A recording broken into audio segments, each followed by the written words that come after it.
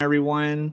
Welcome back to another episode of Clutch Crew Sports. This is Eric, the ranting co-host here.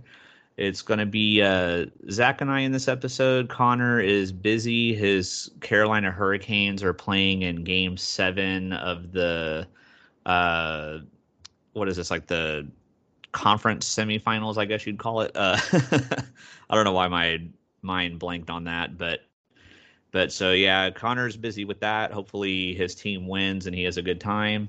But for today's episode, this is going to be about the NBA Finals getting ready to start. And we're also going to talk about the Mavericks and the Heat, the teams who have just been eliminated.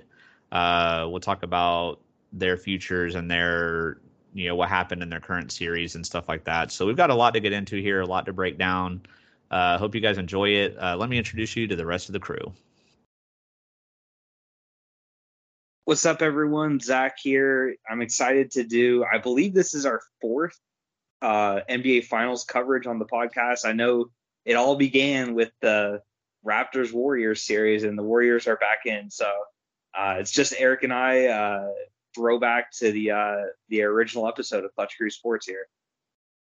Yeah, and unfortunately, I remember in that initial episode of Clutch Crew Sports, you dogged my thunder pretty hard in that one. So,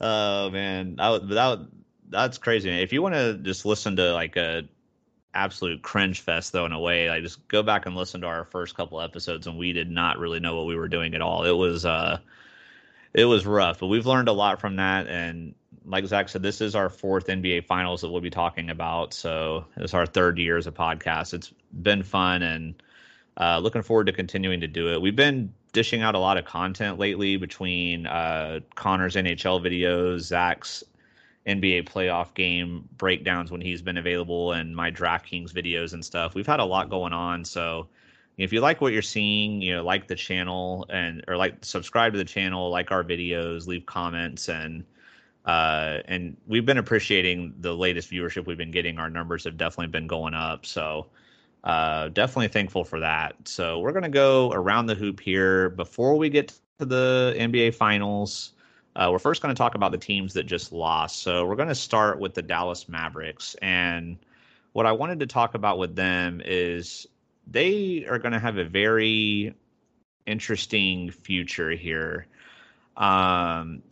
They've got a lot of players that are not necessarily costing a ton of money, but when you add them all up, it is a lot overall.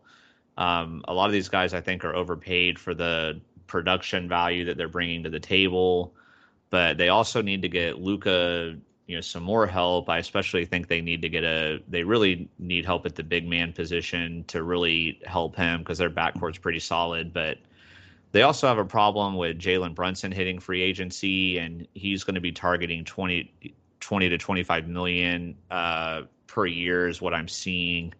So there's just a lot to break down here, but it's kind of all on the same topic together. But Zach, I'll start with you here and ask you if you're, let's just kind of co-GM this together here, I guess. So like, if we're the Dallas Mavericks, management, in your opinion, would you want to bring Jalen Brunson back at the price tag that he is, assuming it's 20 to 25 million? Like, are we bringing him back? Are we letting him walk? Do we try to do a sign and trade? What is your opinion here on this? And then I'll give you my feedback here. Yeah, my opinion, I think if we can, like the 20 to 25, I would definitely do it. It's hard to get star players in free agency. They usually don't hit free agency. You'd have to trade for them, a disgruntled one, or go to the draft to get your superstars. But Brunson's a very, very good player. I think he showed in the playoffs kind of that he's on the rise. So in my opinion, I think other teams are going to really overpay him possibly, or, be very desperate, and he will be one of the best free agents. So 20 to 25, I would definitely consider bringing him back for that. I don't think that's the only move they should do, but that's the first one I'd start with. Yeah, I think he's the priority, and And I'm in agreement here with you. I think they need to do everything they can to keep him. Um, the problem we have though is if we, again, we're the Mavericks co-GMs here, so if we bring him back, we're gonna be well into the luxury tax at this point, which is the problem. I mean, luckily our owner Mark Cuban, he's filthy rich and wants to win at all costs, so he would probably be willing to do it, but um, that is a lot. But the problem is like, what are we gonna do with like all these guys like Bertans and Powell and Hardaway and Bullock and Finney Smith, like all these guys that are making anywhere from like 9 to 20, almost $20 million. Because a lot of these guys, like I don't think their trade value is going to be very high. Like Tim Hardaway's the most expensive of these guys I'm talking about, and he's coming off an injury, and a lot of these other guys play like very minimal minutes or only average like 5 to 10 points a game. Like, are we stuck here? Do we have options? Like, what do you think we do here with a lot of these other guys that still have these contracts? Yeah, it's I'm definitely not a cap genius. That's not my specialty. Don't worry, I'm Eric, the baller on a budget here, so I can help yeah, you with that. I'm the talent evaluator here. But yeah, I think some of them are definitely gonna have to go. Dinwiddie, honestly, Dinwiddie's one that I think they could trade. I know he's bounced around a lot of teams recently, but he's one I think I just don't know how well he fits because wasn't he coming off the bench as like a sixth man for them? Yeah, So I mean, unless if we aren't able to keep Brunson, like if we're not able to keep Brunson, then we need to keep Dinwiddie for sure. I think. I mean, but if assuming we re-sign Brunson, then he is more expendable, and he probably wants to be a starter anyway. Like his situation kind of reminds me of what happened with my Oklahoma City Thunder when they had Chris Paul and Shea and Schroeder. And Schroeder really wanted to be a starter. He didn't want to be that sixth man anymore, and so of course, they gave him away for nothing. But, uh, you know, but they were able to trade him, and I'm sure there would be a team out there that would give up something kind of good for Dinwiddie if we felt like we didn't want to keep him because he is a good guard. He's been a starter before. He did good for the Mavericks. He's done good for the Mavericks off the bench. So I think out of all these guys would definitely be the best player to trade in terms of getting a good value for him.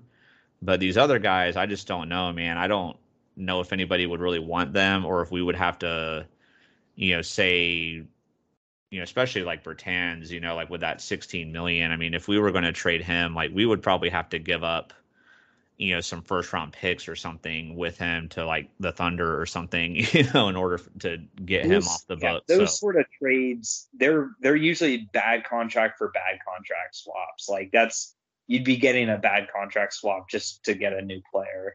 Yeah, we would have to take somebody else bad in return in order to get rid of him. So I don't know, man. What's crazy is like I thought Bertans was pretty good in Washington. I think they definitely overpaid him. They made that mistake, but I mean, I remember liking Bertans. Like he had some good games for them in the playoffs, and he's sort of like a 3-point shooting big man, which is the way the league is going. So I'm not completely writing him off as a bum or anything. I think he can be good. Just kind of the playoffs, he didn't get many minutes. Yeah, I think it's just more. It's not that he's a bad player. I think it's just more of a bad contract. Like he's definitely overpaid. I mean, we're talking Jalen Brunson might get 20 million, who's obviously way better than Bertans, and that's only a 4 million difference. I mean, so yeah, the Mavericks are going to have a lot of work to do. And then I know you mentioned with Brunson, you said that wasn't the only move that should be the first move we make, but that wasn't the only move. Like, what were you referring to when you said like that we had other moves we need to make as well? Yeah, well, it depends on what happens in the rest of the NBA, but the priority number one, and I think you'd agree with me on this, is they have to get a big man to play with Luka, somebody, that can take a little bit of pressure off him, but also, that's really where this team is lacking. They have 3-point shooters. That's really how they built this team. They're one of the teams that shoots the most threes in a year.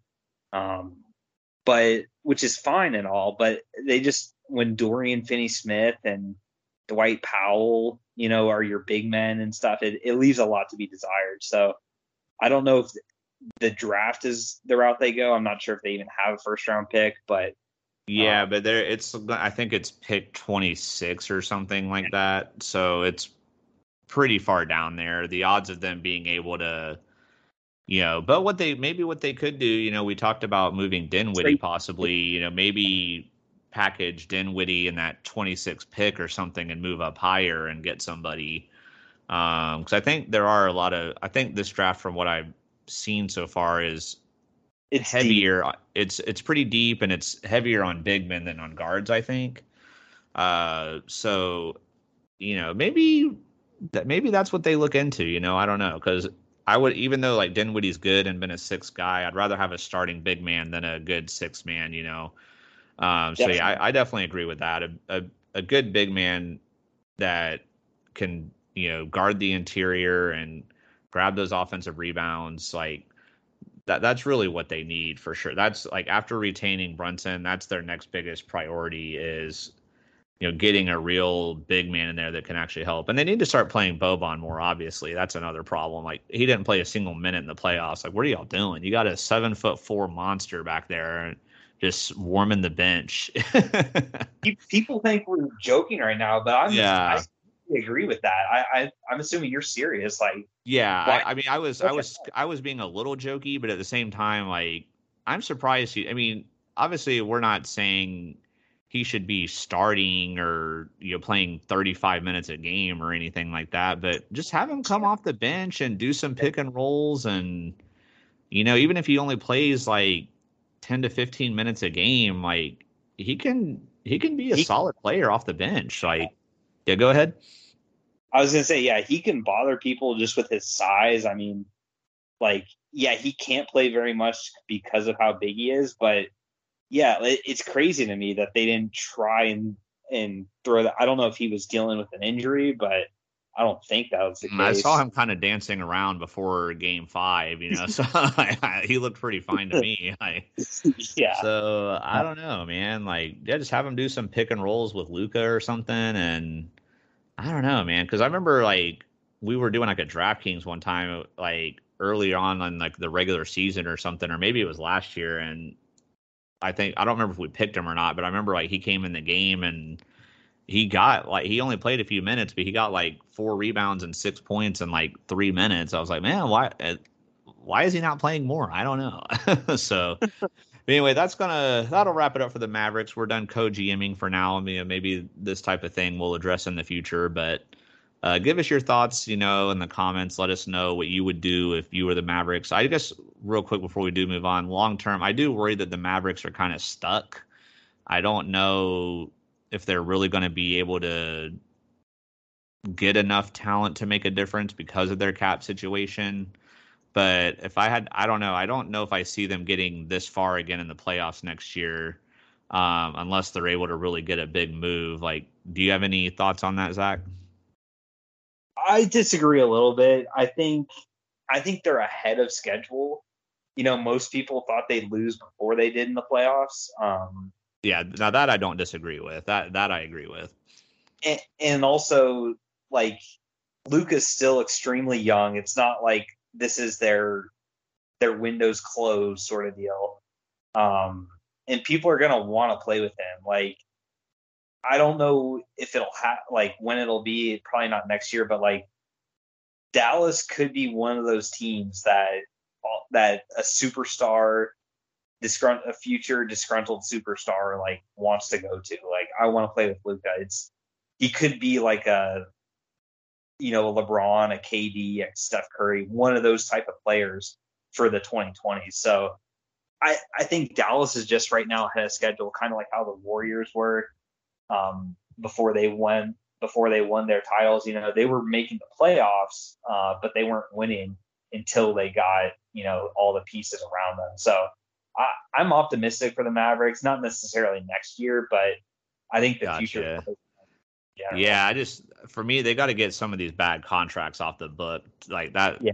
If they can somehow do that, then yes. But I just worry they're stuck because I don't know how they're going to be able to get rid of some of these contracts, and then because of that, they're not going to really have the money to bring people in. So that's why I worry, at least for next year. But I definitely think in the future, once some of these bad contracts are up and then they're able to free up more money, then I can see it happening. But for next year, I don't know. I don't think they're going to have the same success, but we'll see. So now we're going to move on to the Miami Heat. We're not necessarily going to talk about their future per se. I think their roster is pretty solid going forward, but there were some issues for me in Game 7, and just some of it at different points in the playoffs that happened. But especially in Game 7, there were just a lot of problems here. The first one I want to address. Okay, so we were co-GMs for the Mavericks. Now we're going to be co-coaches we're going to be Eric Spoelstra's assistant coaches here.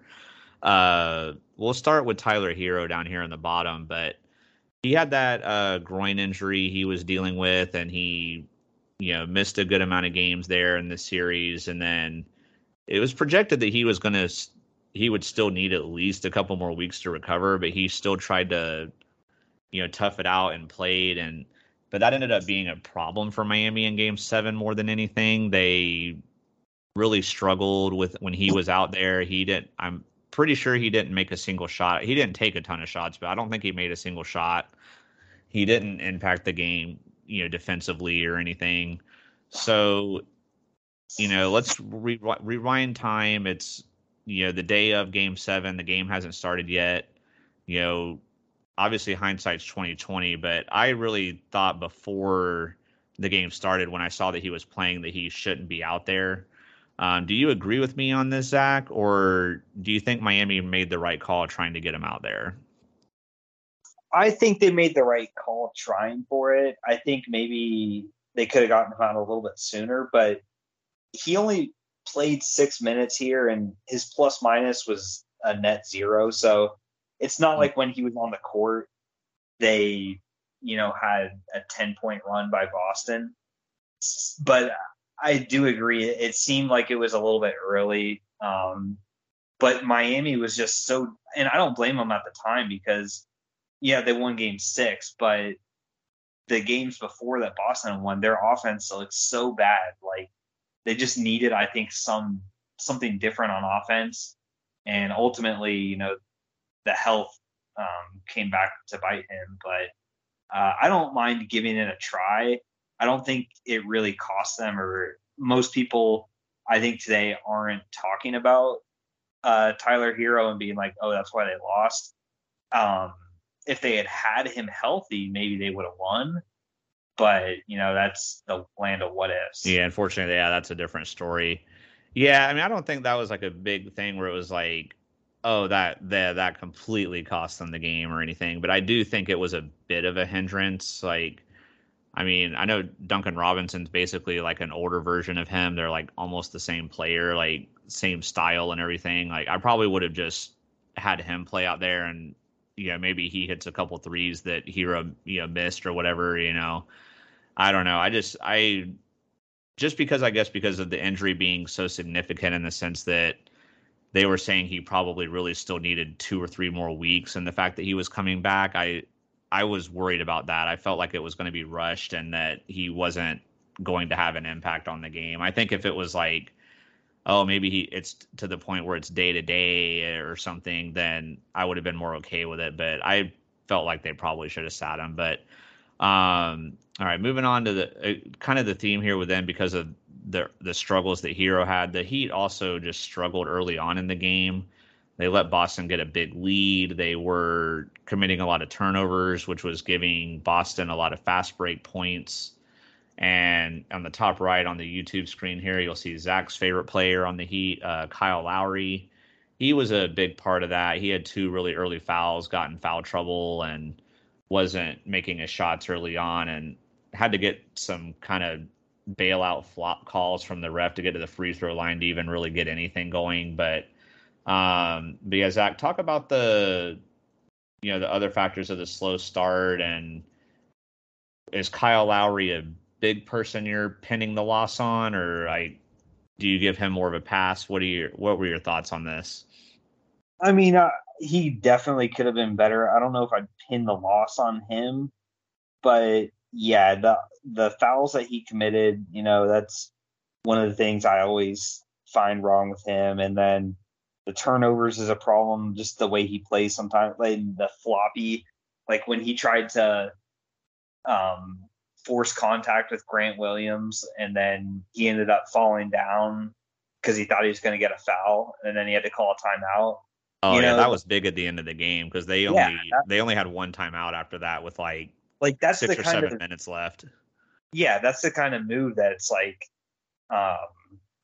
that he just it's a Kyle Lowry classic, to do something like that. And I get it. He's short. That's how he has to play. He has to try and get any advantage he can because his height. But yeah, shooting, he was not.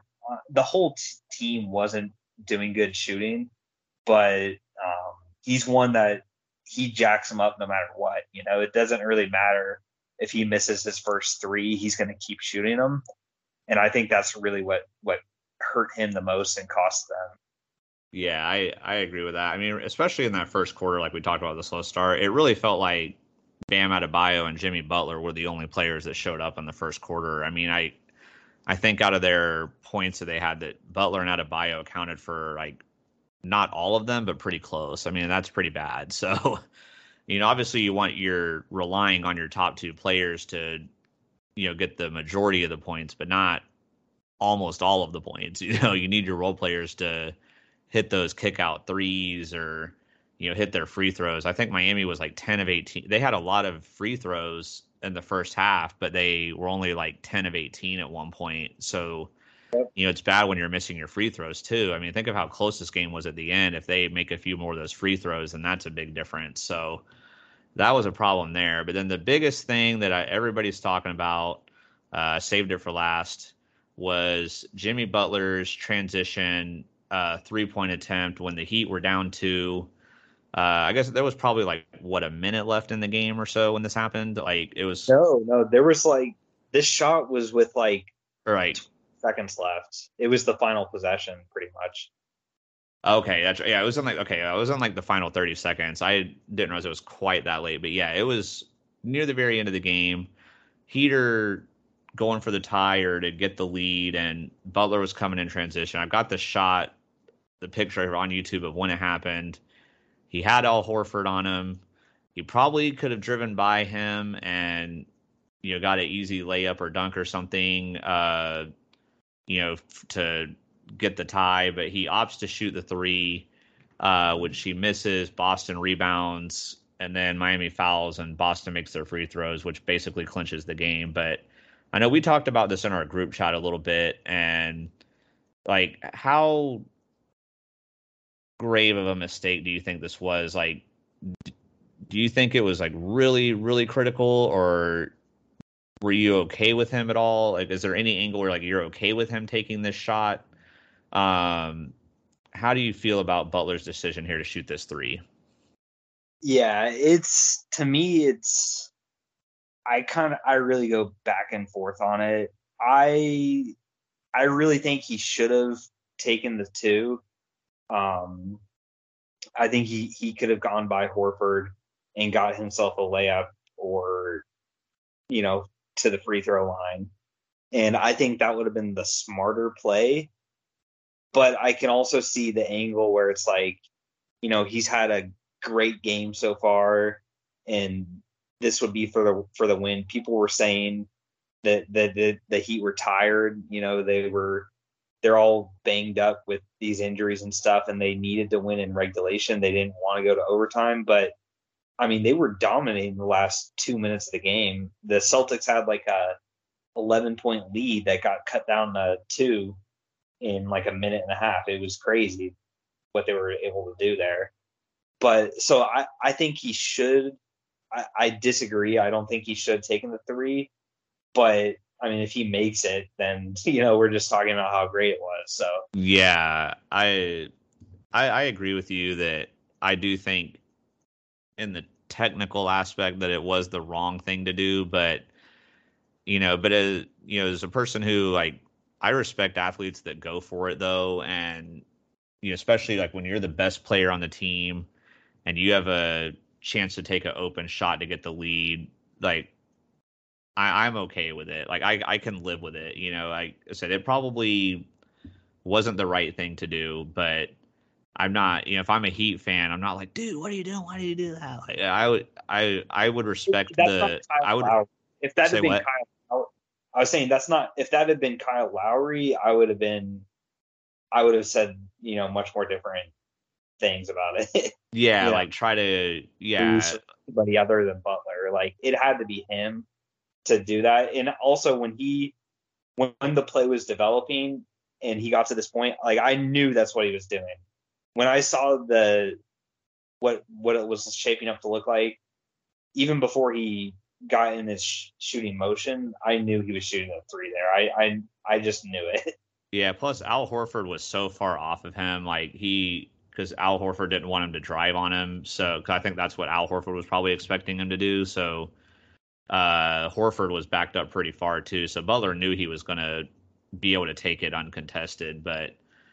Man, that was just crazy moment, crazy moment. I did see a lot of people that were like just bashing him all over Twitter, and I didn't quite get that. I'm like, okay, yeah, maybe it wasn't the right thing to do, but like, you can't blame him. And he straight up carried them the whole game, like especially in the first quarter. Like I said, him and Bam were the only ones getting any points in the first quarter, and he literally played all 48 minutes of the game. I mean, I don't get how you can blame him for something like this. Like, it's not like he chucked the ball into the crowd or something, or did something stupid. Like he took a shot and he almost made it, But all right, but now we'll get into what everybody's been waiting for here. We are going to go on to the why is my there we go. I was like, why is my slide not working? There we go. We got the NBA Finals up here.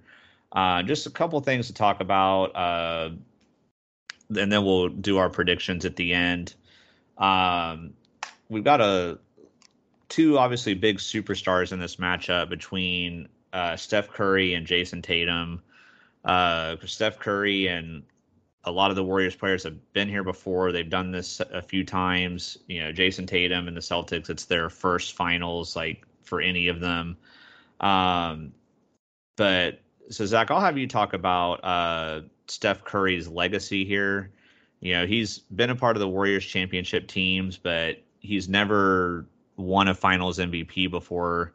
If the Warriors do win this series and Steph Curry wins the MVP, how much do you think this, vaults him up the legacy board? And then if the Warriors do win and he doesn't get the Finals MVP, or if the Warriors lose, do you think this hurts him at all?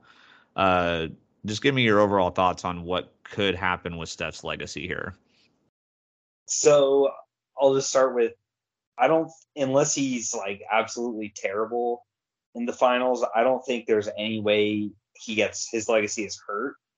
If let's say they win the finals, but Klay, goes on some monster games and gets the MVP, I don't think that hurts his legacy. It just doesn't help him as much as the finals MVP would.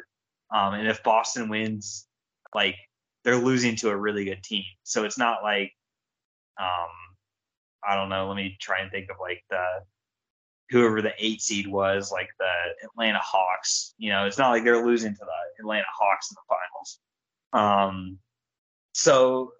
But on the flip side, I think if he does get the finals MVP here, I think for him, it would do more than pretty much anybody. He's got the 3 rings. He's got the 2-time MVPs. He was a unanimous MVP. Lots of records he holds with 3-point shooting in the playoffs, the regular season.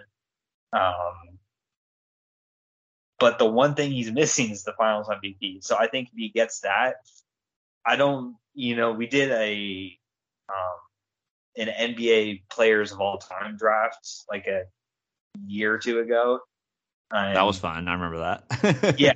But like, I do think if we had known it, like if we go back in time and we know he gets Finals MVP in 2022. I think he goes a round or two earlier, and then that's passing guys like Larry Bird, Magic Johnson, Bill Russell, those sort of players. It's like I think he gets in the conversation. Not the LeBron Jordan conversation, but the group of guys after that.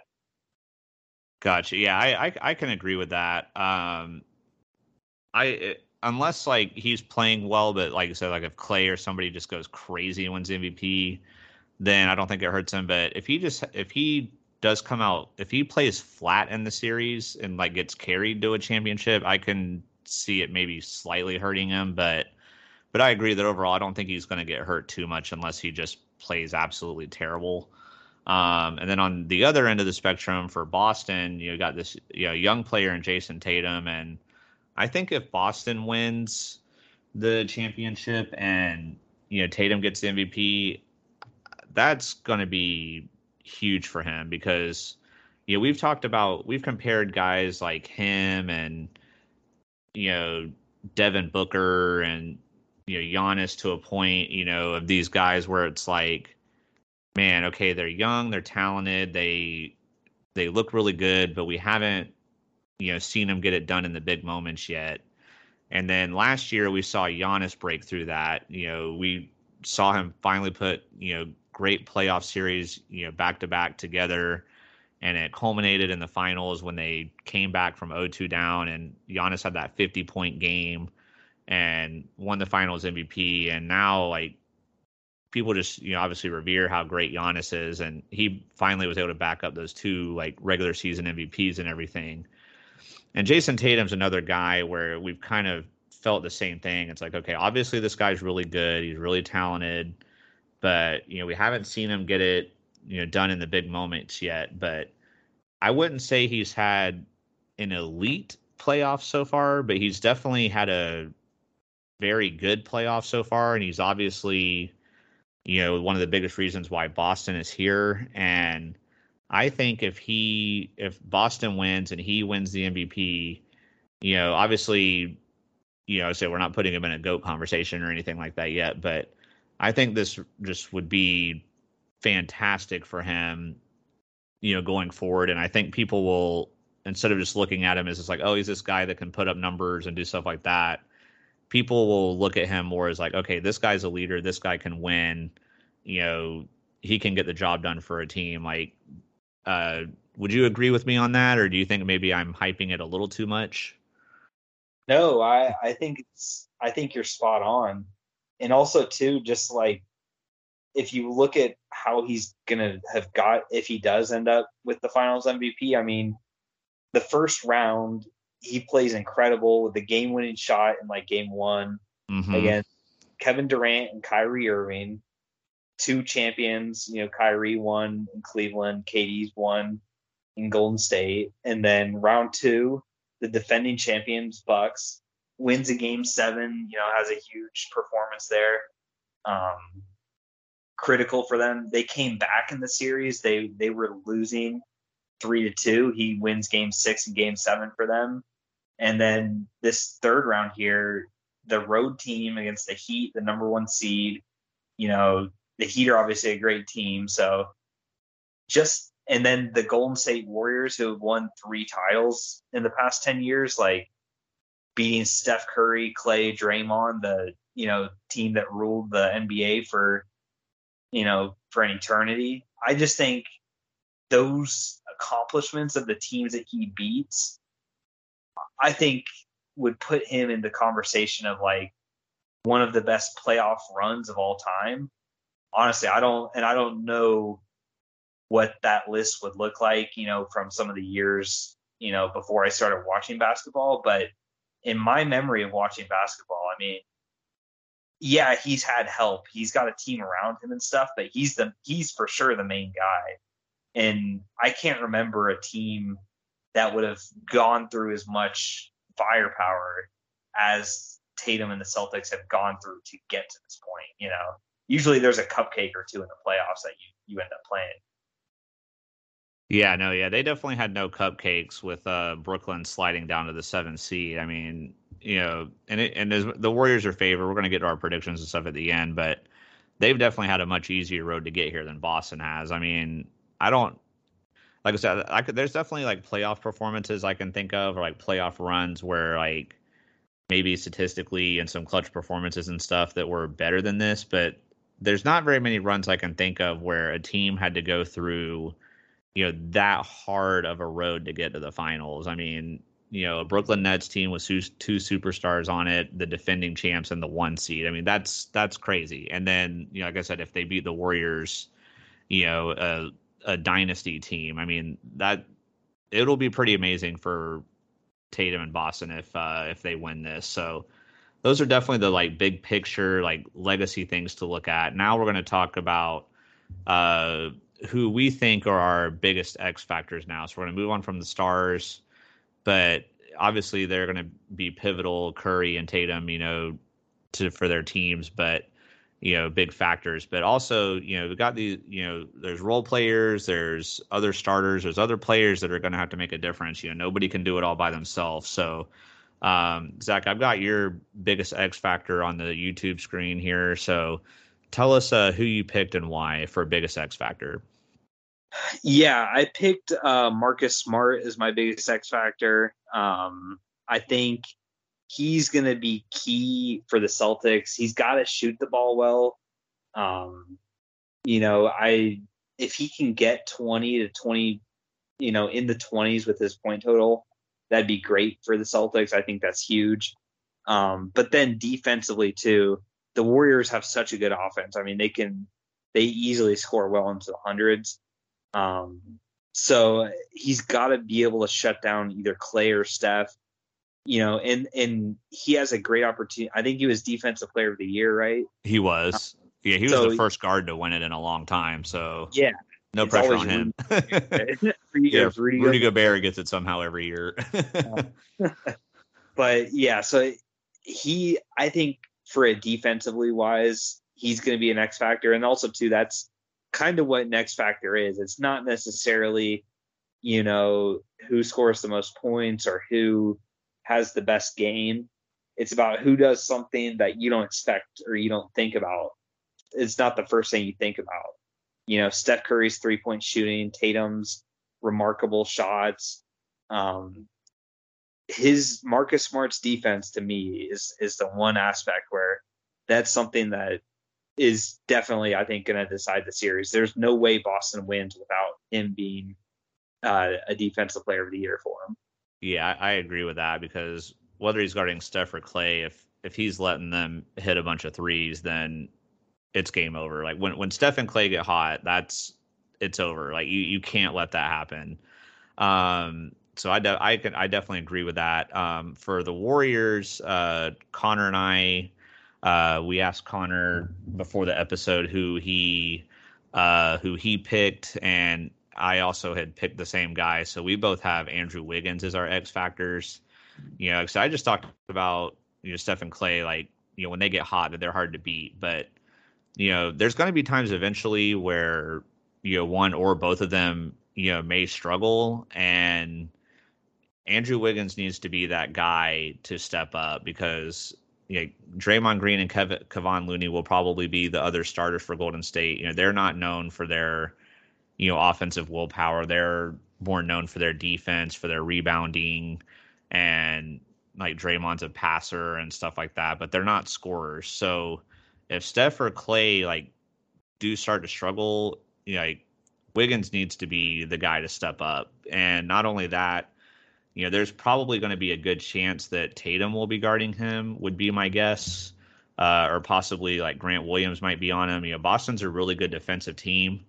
So he's definitely going to have somebody, good at defense matched up against him. And he can't go cold. He can't be quiet. If that could be a concern for the Warriors. If Andrew Wiggins were to only get like 6 to 8 points a game or something, that could be a problem for them going forward. So that's why I picked Andrew Wiggins, just because he's going to need to step up. Like Zach talked about with Marcus Smart, getting into the 20s.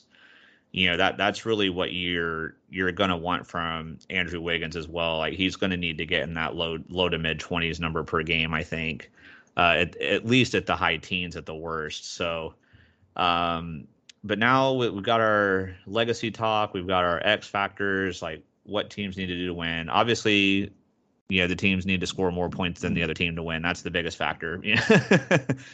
Break down the obvious. Pull my John Madden card you have out. to win 4 games out of 7. Yeah, you have to win 4 games before the other team wins 4 games if you want to win. That's the key. But but so with that being said, we'll go into our predictions here, just like with the X Factor. We talked to Connor and he gave us his thoughts. And so he's going Warriors in 6. And I am also going Warriors in 6. Zach, what about you? I'm going Warriors in 7. Gotcha. So nobody's taking Boston here, but notice like none of us picked like Golden State to sweep them or anything. Like we think this is definitely going to be a good series. My biggest reason for picking Golden State to win is my 2 biggest reasons. One, I think they're just way too hot of a team right now. They've just been firing on all cylinders, and I do think both of these teams have really good depth, but I do like Golden State's depth a little bit better. I think they can rotate guys in more and out, whereas Boston's going to have to stick with a lot of the same people. And I also just worry for Boston that they're going to be too tired going into this. I mean, they swept the Nets in the first round, but they've played 2 7-game series back to back now. So and they've also had a lot of, nagging injuries. Like Marcus Smart had the ankle injury, and Robert Williams has been having a knee soreness injury that he's been dealing with. And the Celtics are a little banged up going into this as well, whereas the Warriors are, as far as I know, healthy. I don't think, other than like Andre Iguodala, I don't think they have anybody questionable or anything. So those are my biggest reasons why I'm taking the Warriors here. Zach, do you have any other reasons to add to that as to why you picked Golden State? No, those are pretty much all the things. I think predictions for players and stuff, I think it's going to be high scoring. I think the games will be, honestly, as bad as it sounds, I think it's going to be kind of like Heat and Celtics, where some of the games are very lopsided, but ultimately the series goes 7 games. And I think I'll say Steph wins Finals MVP, but it's not going to be like, oh, it's for sure him. I think Clay's going to have some huge games for them to win, and so Clay will get consideration for that. But yeah, it should be fun. I'm just worried. I really hope these games themselves are close. Not necessarily like I want the series to go 7 also, but I want the games themselves to have drama. Like you don't want every game to be decided by 20 points and it's over by the third quarter, because then that's not any fun to watch. So yeah, I definitely agree with that. I know we made our predictions. I didn't think to ask Connor who he's going for, but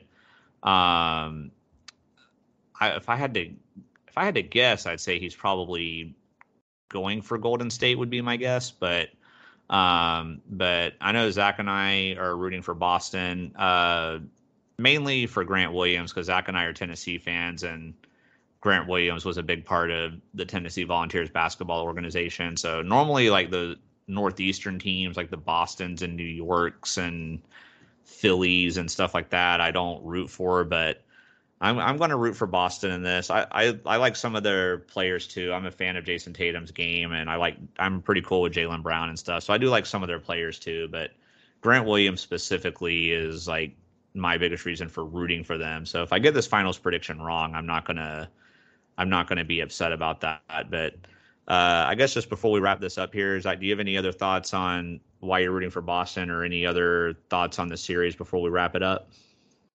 Yeah, well, I'm just going to be rooting for my prize plays or prize picks. Whatever gets me. We will be doing some prize picks. We just started doing that. know like if we'll make any videos on that in the future because we're still pretty new at it. But yeah, there will definitely be some prize picks going on. I agree with that. Yep. But yeah, Grant, it's cool to see him develop into a solid contributor for them. It's not like he's, just a cheerleader on the bench. Like he's a legit player for them. So it's cool to see, and I hope he does well. But mainly, like I mainly just hope I really just want good games in a 7-game series. Like that to me, more so than who wins it, is what I'm rooting for the most. Gotcha. I can feel that. All right, guys. Well, last thing before we wrap this up, unfortunately for Connor, at the time of the recording, his Carolina Hurricanes game that we mentioned at the start, they are down 2-0 near the end of the first period here. So Connor's Hurricanes are going to need to step it up here. I know, like Zach and I have been kind of talking about, who would the Lightning rather face and stuff, but just for between the Hurricanes and Rangers. But for me as a fan on the outside looking in, I really want Carolina to win this series. Like, one, because they're playing a New York team, which I don't like New York teams, like I just said. But not only that, if Carolina wins, then that means in the next round it's going to be Connor's team versus Zach's team, and I really want to see that feud and rivalry in the group chat and stuff. So I'm going for Carolina here, but they need to step it up. So they're down. I know Connor would agree with me here. They're down 2-0. But all right, guys, go ahead. I hope you don't give him PTSD when he listens back to this if they lose. Oh no. If I do, I'm sorry, Connor. Sorry in advance. But all right, you guys. Well, that's gonna wrap the episode up here. Again, like I said earlier, for those of you, I know we've been getting new viewers. Our viewership's been going up, so we're grateful to all the new viewers, everybody that subscribed recently, and we're definitely going to be continuing to dish out the content. Zach and I were talking about some possible future ideas, and we'll get Connor in on it after his hockey game and stuff. We'll be discussing our future, but we're definitely going to be bringing out a lot more content like we've been doing. So hope you guys enjoy that. Subscribe if you haven't already. You can follow us on Twitter at Clutch Crew Sport. My individual Twitter handle is at Ranting Co-host. Zach, I will let you provide your Twitter handle. My Twitter is at GuacFoLife. That's right, like guacamole faux FO life. Oh. And then Connor's is at Mr. CDog54. So give us all follows. We've been trying to tweet more often too. So, all right, guys. Well, that'll wrap it up. Hope you enjoyed it. And Zach, I will let you give your closing line here. All right, guys. Remember, be clutch. Peace.